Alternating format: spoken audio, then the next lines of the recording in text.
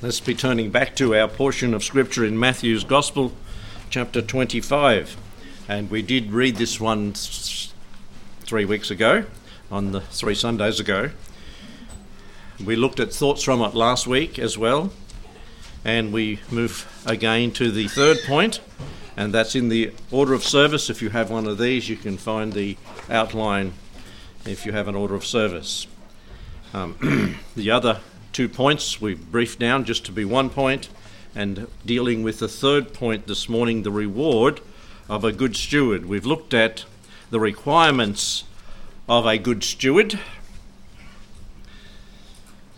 He must be conscious of his position.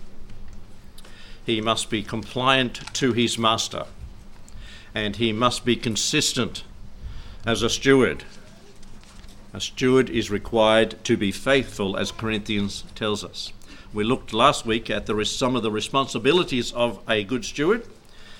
We need to be good stewards of our time. How have you gone this week? I remember years ago in a pastor's meeting we had once a month at that time, there was one pastor got up and he did a time management course for the pastors. And they had to write down everything that they spent time on and where they wasted it, where they used it wisely. And you say, oh, that's getting a bit detailed. I think God's going to give us an opportunity to give an account for all the time we've spent on earth one day, and we'll see that even in our study today in the rewards. But God will hold us to account for the time that He's given us. And that's reality. That's truth. He's in charge. He's the boss. And so, good stewards of time, I'll start preaching it again. Good stewards of talents, our gifts. We've all been given gifts, natural and spiritual gifts, that we need to use. And when if everybody uses that gift, things will happen. There's no doubt about it. You see, what usually takes place, it's like a factory. In a factory, 20% of the machinery does 80% of the work. That's the average in a factory. Other things just sit and idle, they're like anchors and things, but 20%. And it happens in a church. That happens in a church where 20% of the people do 80% of the work. But if 80% of the people did all of the work, or if 100% of the people did the work, how much better a well-oiled machine the church is. That's the reality of it. If everybody used their gifts, and God puts people in churches for that purpose, to pray, to teach, to minister, to serve. There's all these gifts that we have, and we need to use those. So there's the talents, the good stewards of talents, of time, and testimony. Good stewards of our testimony. We have a testimony in the area we live, the places we work, the places we go to school. We have a testimony. And if we went and asked, what do you think of, a non-Christian and where you are in your environment? How is it with them? What sort of testimony did that person have? I pray that it'll be a good testimony and not, they call themselves Christians, but they slack off. They like going out for a big break, the boss says, and don't come back in till, all these things. We will give an account to the Lord for our testimony. God forbid, it was mentioned in adult class this morning, God forbid that we sin, but that we don't presume upon the grace of God. Good stewards of our treasures.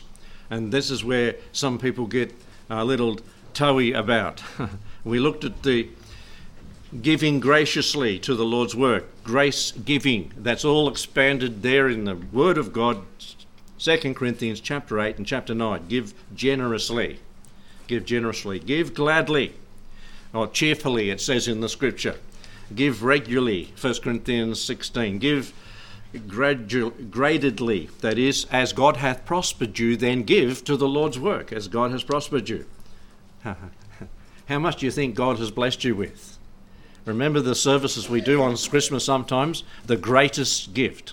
The greatest gift is God's Son to us.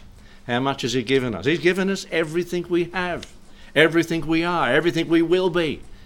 It's God that's given, and I think we should give very gladly and gratedly as God has blessed us. It says that there be equality and there not be a burden upon certain people and not other people to give. That's what the scriptures state there in chapter 8 of 2 Corinthians. Give willingly, don't give grudgingly, just like the rich young ruler. Give lovingly. If the gift is not given in love, it doesn't prosper at all. And 1 Corinthians 13 speaks of that. Give gratefully. Give of the first fruits of your increase, as the scriptures do say. That's the Old Testament principle in the book of Proverbs. There's one passage that we didn't look at that I want to look at in this area, and we move forward from that last week in giving. Let's go to the book of Malachi. We looked at the one in Haggai. That's chapter 1 verses 4 through to 11, particularly verse 6. You put it in a bag with holes if we don't give to the Lord. Then there's Malachi, the last book of the Old Testament, chapter 3.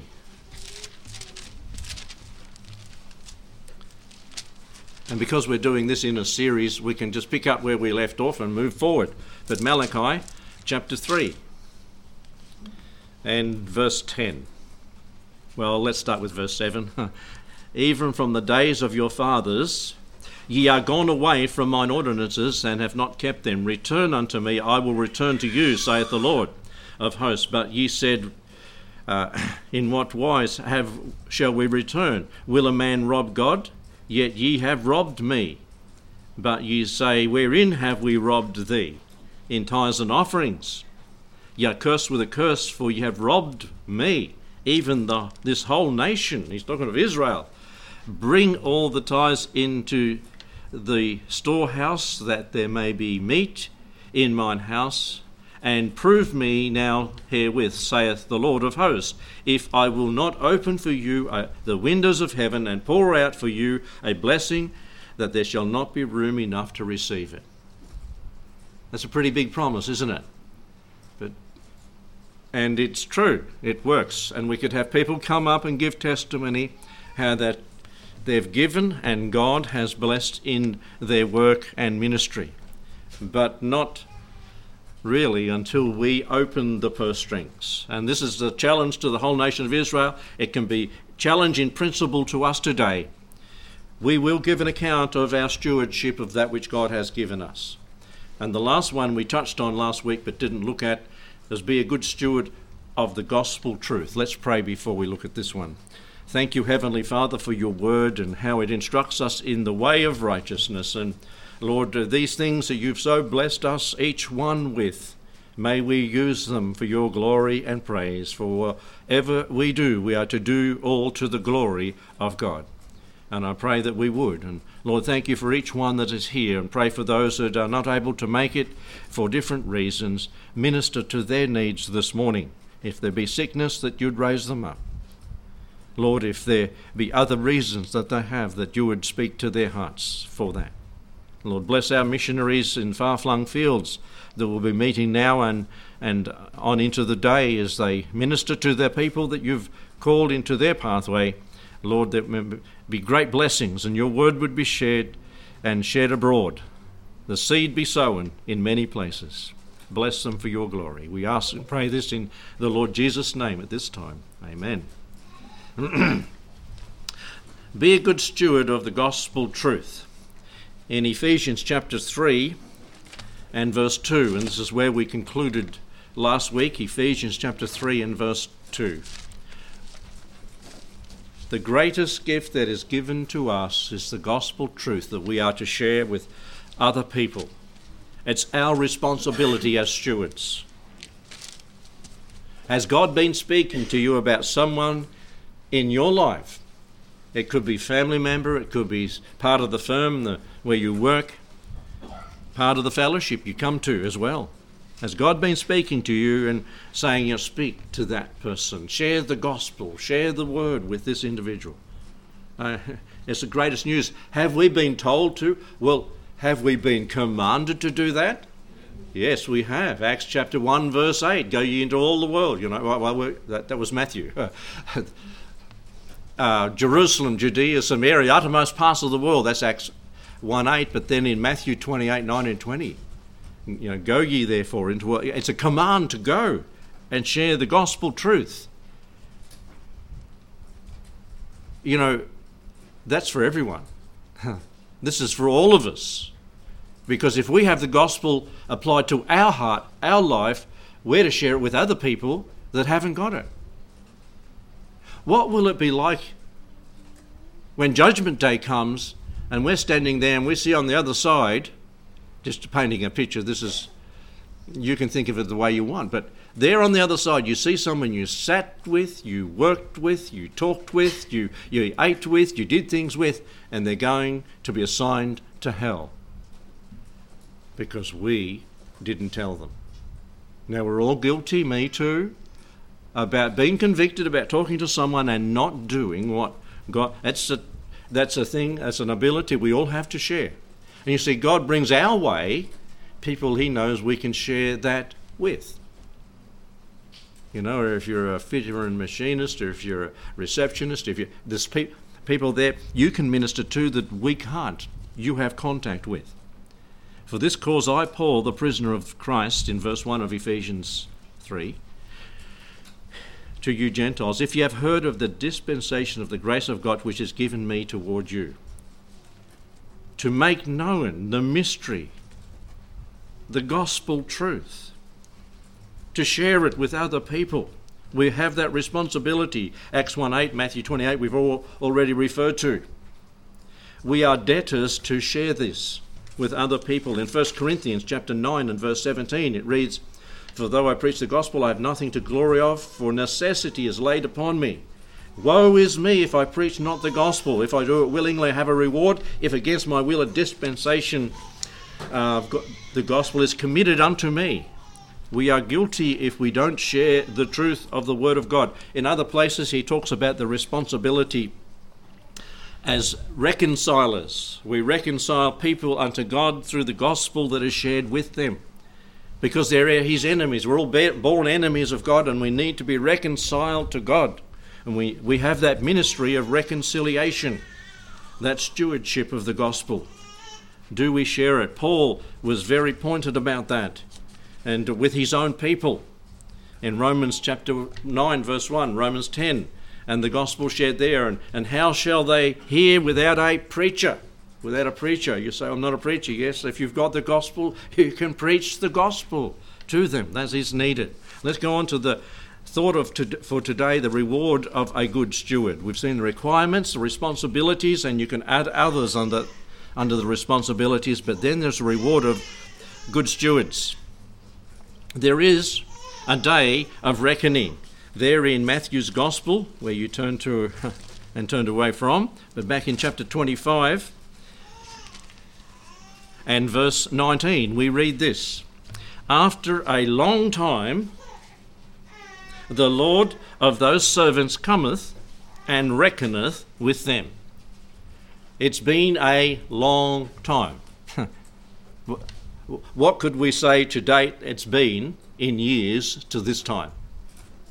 2,000 years. It's been almost 2,000 years since the Lord was here. And after a long time, the Lord's going to come, and it's still going on. He cometh and reckoneth. A day of reckoning. It's like the exam day. When you're in year 11 and 12 at school. Remember those days? The day of reckoning. Did you study? Did you do those assignments? Did you... And students know all about that. And it's a day of reckoning. You know, you can get past by fudging some things, by messing around and fluffing around at school, but you won't get away on the day of reckoning. You're in a classroom. You can't take your phones in, I assume, today. We didn't have phones in our day. You can't write all the formulas up your arm because they'll see you looking at them, or the equations. A day of reckoning. Hey, there's no getting away with it. You'll be sitting before the Lord. We all will individually, and a day of reckoning is going to come.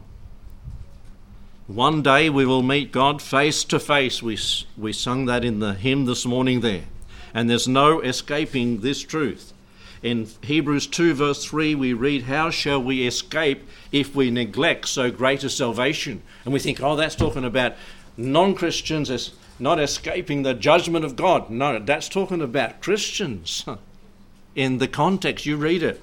Hebrews 2 verse 3, how shall we escape if we neglect our salvation? Because there's a day of reckoning coming where we will stand I think, before the Lord. No. What will we do? Bow. Where we will bow before the Lord.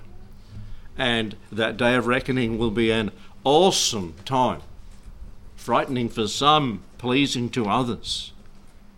We must all stand before him. If you don't believe in a day of reckoning, turn to 2 Corinthians chapter 5 and verse 10. And it tells us right here, there is a day of reckoning. And this is particularly talking to Christians. It's not talking to non-Christians in this one. We read, for we must all appear before the judgment seat. And that word is the bema seat. It's a rewarding seat. It's a place where the Lord rewards servants, stewards, for service. We must all appear before the judgment seat of Christ. Not the great white throne. I pray that nobody here appears before the great white throne. Different place, different time, different subjects, a different reason for judgment. This is for Christians, that everyone may receive the things done in his body according to that he hath done, whether it be good or bad. That's talking about Christians. Good or bad. You say, wait a minute, I thought in heaven, this is just the start of it. This is just when we get there. This judgment takes place, and we'll all stand. You won't escape. Knowing therefore, the next verse, the terror of the Lord, we persuade men, get the gospel out. But we're made manifest unto God, and I trust also are made manifest in your consciences. God knows what's going on in our lives.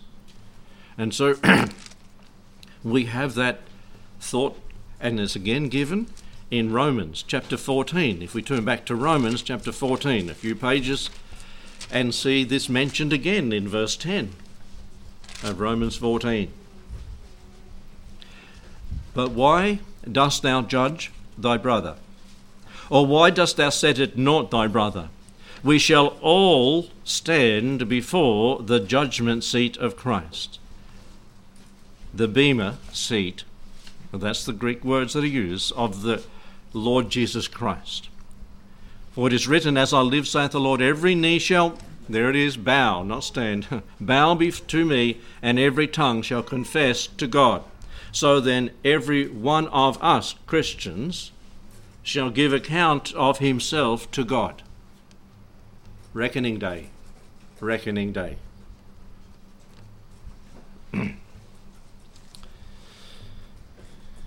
You heard about the little fellow that was told by his dad to go and plant the corn? Yeah. And he went out and he couldn't be bothered hoeing the row and putting the corn in at the right spaces. So he said, we'll just dig a hole and put it all in one spot. But the day of accounting come when the rain came and the seeds germinated, and what happened? Johnny, I'll say Johnny. Why are all the corn, why is it all coming up in one place? Day of reckoning. And we will give account to our Father in heaven as a day of reckoning. And Luke chapter 16 verse 2 it says, and he called him and said unto him, how is it that I hear this of thee? Give account of thy stewardship, for thou mayest no longer be steward. Day of reckoning. And it's not before a human judge. We might fear going to the court and a human judge. Been in a few courtrooms, seen a few judges. Anyway, we'll leave the judgment to the Lord of the judges. But this is God of the universe. This is the one that spoke into existence the worlds, the starry hosts. This the one that flung the worlds into place. We will give an account. And we'll stand before him, and he will be our judge. All judgment has been committed to whom? It says it in the Bible, to Jesus Christ. So there is a day of reckoning. A day of reckoning for believers and a day of reckoning for the unbelievers. If you go back to the account in Matthew 25 of the stewardship here, given in verse 24, and then he that received 1 talent came and said, Lord, I knew not that thou art a hard man, reaping where thou hast not sown and gathering where thou hast not strawed. And down in verse 26, and his Lord answered and said unto him, Thou wicked and slothful servant, thou knewest I reaped where I sowed not and gathered where I had not strawed. Thou oughtest therefore to have put my money to the exchanges, and I at my coming received mine own with usury or interest. There's the unsaved person, the lazy person, the person that used all that they'd been given of God for themselves and heaped it upon themselves. And the book of Revelation very clearly puts the judgment day for unsaved people in chapter 20, verse 11 and 15, where the book was opened and the books were opened, and God judged them according to their works and the things that were written in the books. All their accounts of all that they did for themselves and in this world, and all their sin will be exposed before everybody on that day, a day of reckoning. And that's another whole topic of the judgment of the unsaved. It's called the Great White Throne Judgment, where everybody that's in the sea, that's been buried at sea, that's been buried in the earth or wherever, are given a resurrected body and stand before Almighty God. A day of reckoning. Jesus recognises the good steward in verse 21. And praise the Lord for that. His Lord said unto him, Well done, thou good and faithful servant. You've been faithful over a few things. I will make thee ruler over many things. Enter thou into the joy of the Lord. What a privilege for that. What a contrast to the unsaved person. Depart from me into everlasting fire, but here is it, enter into the joy of the Lord. And again, to the other one, the other steward that got less talents, and that's given where? In verse 23. His Lord said unto him, Well done, thou good and faithful servant. It doesn't matter of the quantity of talents, it's a matter of faithfulness in using the talents that you have. You have 5 or 2 or 1. And that person, as you read there, seems to have received the same reward in verse 21 and 23 as according to their faithfulness in using that. And the Lord recognises the good steward in that verse. And Jesus rewards the good steward. There's a day of reckoning, there's the recognition of the good steward, and there's a reward of the good steward that we've just read there. Be thou, what does it say in that verse? Ruler. In both verse 21 and 23, ruler. Is that literal? Let's go to a few references. Revelation chapter 1 and verse 6. The Lord's introducing himself to John in the early chapter there of Revelation, chapter 1 and verse 6. And let's read what it says there. He said, I'll find it. And hath made us kings and priests unto God and his Father. This is the Lord Jesus talking about us, his children, Christians. To him be glory and dominion for ever and ever. He's made us kings and priests, believer priests, kings. We're not kings in this life. Don't try to be a king over. I'm not king of the castle. You know, the children do that, but they soon get toppled. It's talking about another day and another place after rewarding. And kings, what do kings do? Rule. Kings rule. That's just a hint in that verse. Let's see some more pointed verses. Chapter 5 and verse 10 of Revelation, where it's said, Thou hast made us unto our God kings and priests, and it adds a little bit here, we shall reign, kings reign, on the earth. facts that are given from the Scriptures. Chapter 20 and verse 6 of the book of Revelation. Blessed and holy is he that hath part in the first resurrection. On such the second death that's spoken of back in verses in verses 11 to 15, the second death at the great white throne judgment. On such the second death hath no power, but they shall be priests of God and of Christ, and shall reign with him for 1,000 years, ruling and reigning. These things are true. You say, well, that's Revelation. Okay, let's go to 2 Timothy. 2 Timothy chapter 2 and verse 12. And see this mentioned here, hinted at in this portion of Scripture. 2 Timothy 2 and verse 12, where we read this. If we suffer with him, we shall also what? Reign with him. If we deny him, he will deny us. You know, the talents. It's all these things that are mentioned. They all tie together in Scripture. And it's in Matthew chapter 19 that we've been looking at there, the ruling with the Lord Jesus Christ. So the promise here that he rewards his faithful stewards. I'll make thee ruler over many things. Enter thou into the joy of the Lord. No sorrow, no tears, no suffering in that. The cross may be heavy now, but the rewards will be glorious later. Now let's think of some of these things that are said to be. We've been in Revelation. I think I should start, before we go into this thought, with Revelation chapter 4 and verses 10 to 11.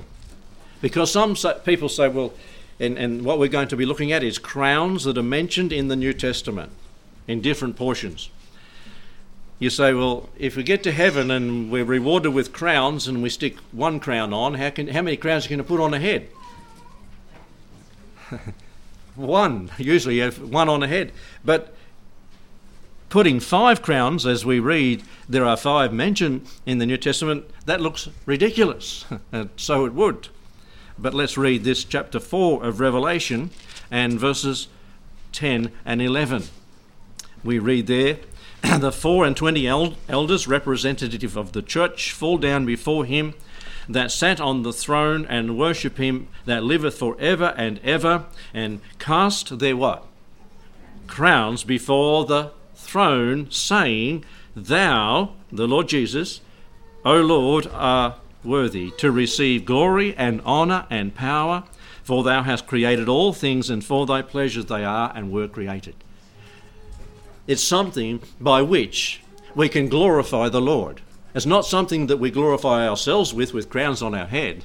It's something that we can glorify the Lord with as we receive these rewards. Now let's look at these crowns that are mentioned in the Scripture. So just don't think that you're going to get there and spruik around heaven with your chest stuck out saying, look at all my crowns, you know.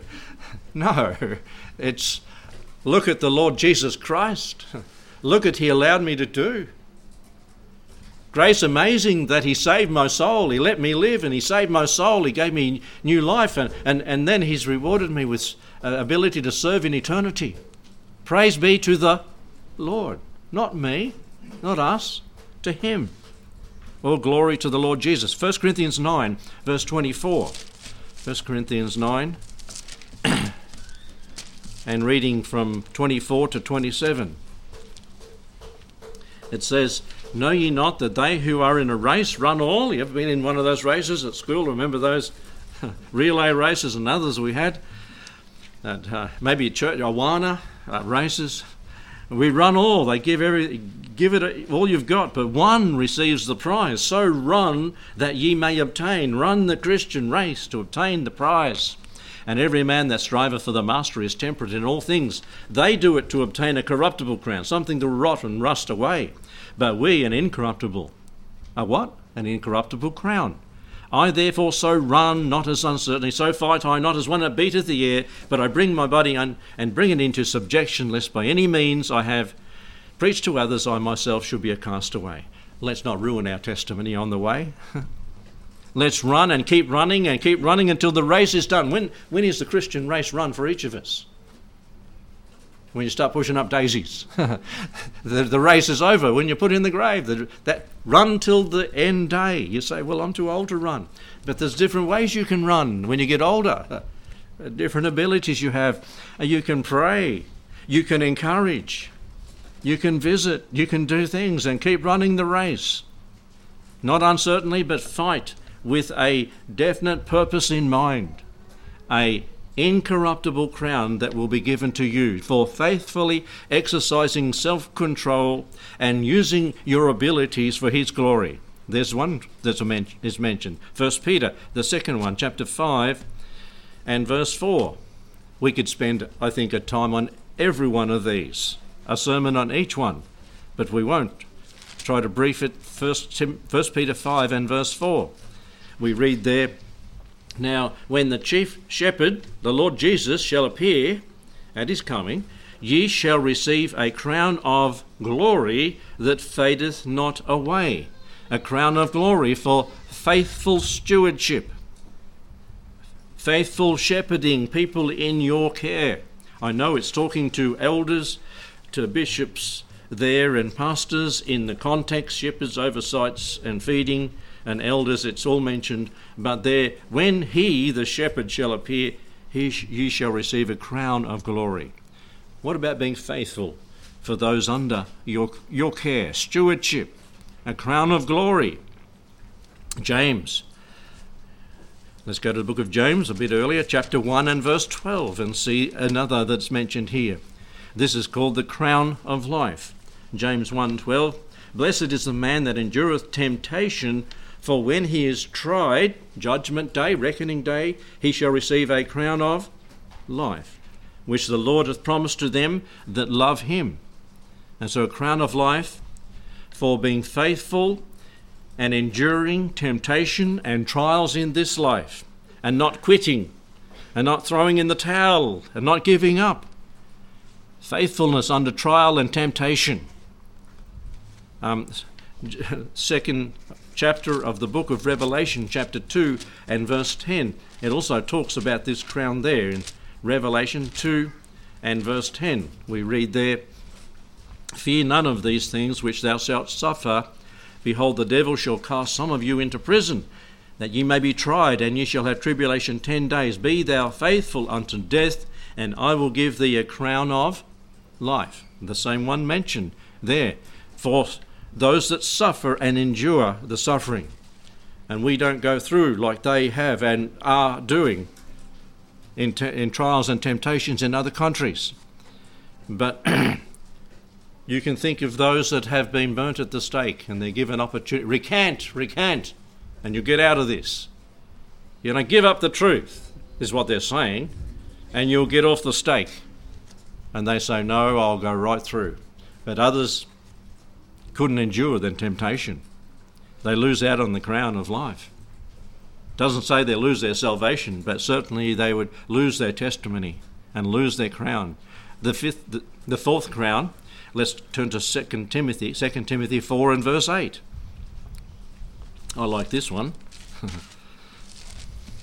2 Timothy chapter 4 and verse 8. And you see why I like this one when we get there. Chapter 4, verse 8 reads, henceforth there is laid up for me a crown of righteousness. And this is given a different name, a crown of righteousness, which the Lord, the righteous judge, shall give me at that day, and not only me, but unto all them that what? Love his appearing. You know why I mentioned that earlier. I love his appearing. Are you, I'm going to say dying to, are you dying to see the Lord Jesus? You're really wanting to see the Lord? Yep. Out of here. Out of this place. You say, I'm enjoying it too much. Well, the Lord take that joy away and give you a desire to be with him, which is far better. Philippians says that. Down here there's all the trials, yes, but this is accumulating these crowns that we will cast at his feet and give him more glory. You see, the purpose of these, as we started with, is not for our glory, it's to give him the praise and glory and just exalt him. Can you imagine the songs of praises when this happens in heaven and we're rewarded? I have sat down, like maths, but doing a bit of a calculation of how many people will be saved eventually and make up the fullness of the Gentiles, the number of people that are saved in the church age. Now, a small percentage of the big population, but when you add that over 2,000 years, and then you sit down and say, well, how long would it take to judge all these people at the Bema seat, like we've been talking about? How long will it take for each one to get up, and the next one, and the next one, and go through the works? And if you just say there's 70 million Christians in China just now, that's what they've estimated. And then you add up all the other countries, and for 2,000 years, and then you get the how long will it take? And it's a matter of just brief bits of seconds for every individual. But you see, time is not of the essence in eternity. Time's not like it down here. You know how when something happens as bad, it seems like it takes eternity, for a long time for the ambulance to get here. When someone was having a heart attack, how long you took? Only took 2 minutes. Well, it seemed like an eternity. And on Judgment Day, when we stand before the Lord, and we haven't been good stewards of God's word, of the service we've been given, it'll seem like what? It'll seem like an eternity.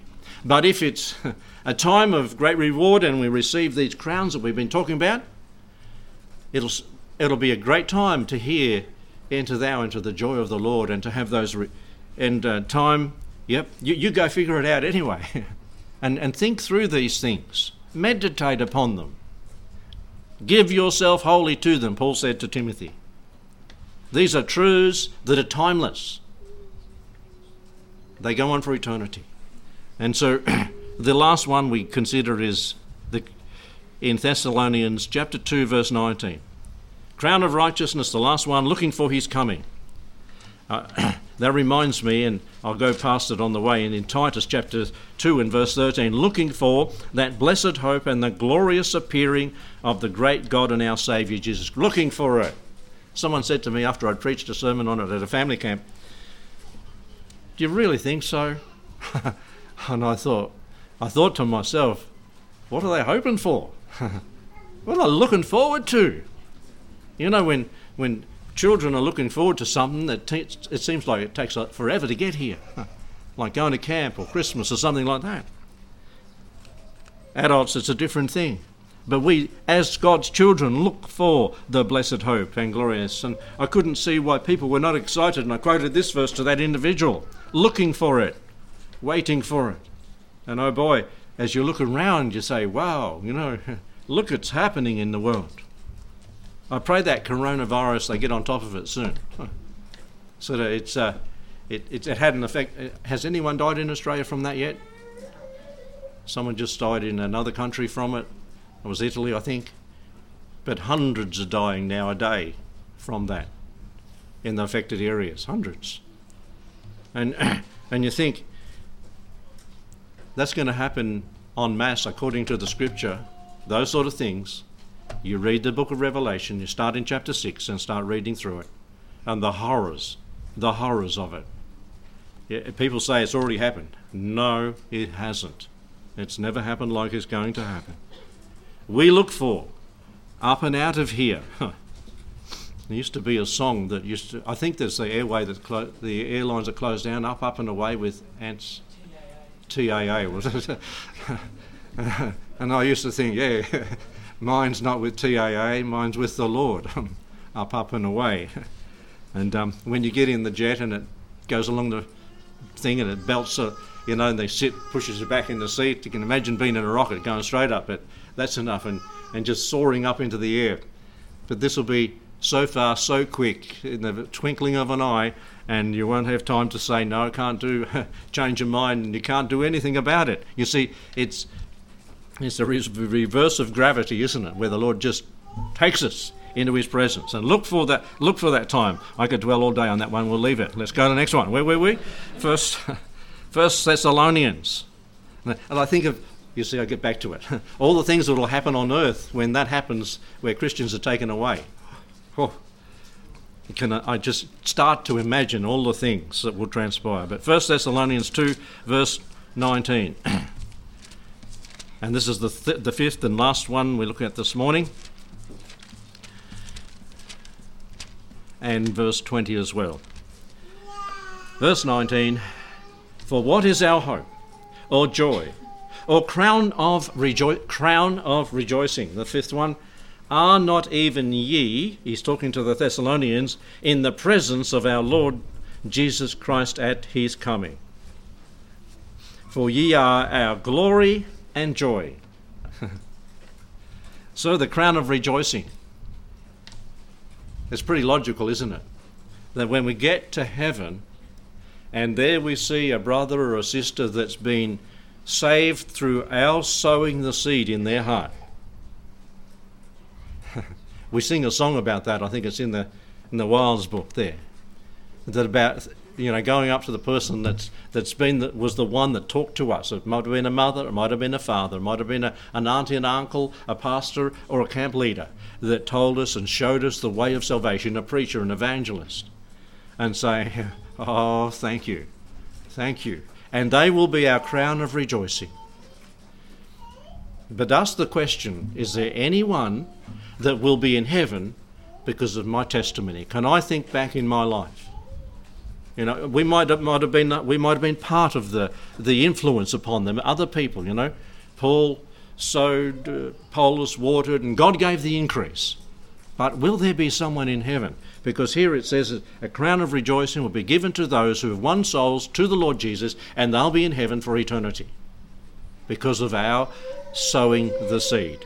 We can't save people. I know it talks about, those that sow seeds. It's in the book of Proverbs somewhere, is it not? He that winneth souls is wise. And that's sowing the seed and let God's word and his Holy Spirit do the work in their life. And Daniel chapter 12 and verse 3, even in there, the Old Testament. Daniel, I'll read this one, and verse 3. It's talking about those that sow the seed of the Word of God in the lives of other people. I'll get to it. Verse 3. Well, verse 2, put it in context. Many of those who sleep in the dust of the earth, they've died, shall awake. Not all of them, but many of them shall awake. That's resurrection. Some to everlasting life, and some to shame and everlasting contempt, saved and unsaved. And they that will, or that be wise, shall shine in the brightness of the firmament, and they that turn many to righteousness as the stars forever and ever.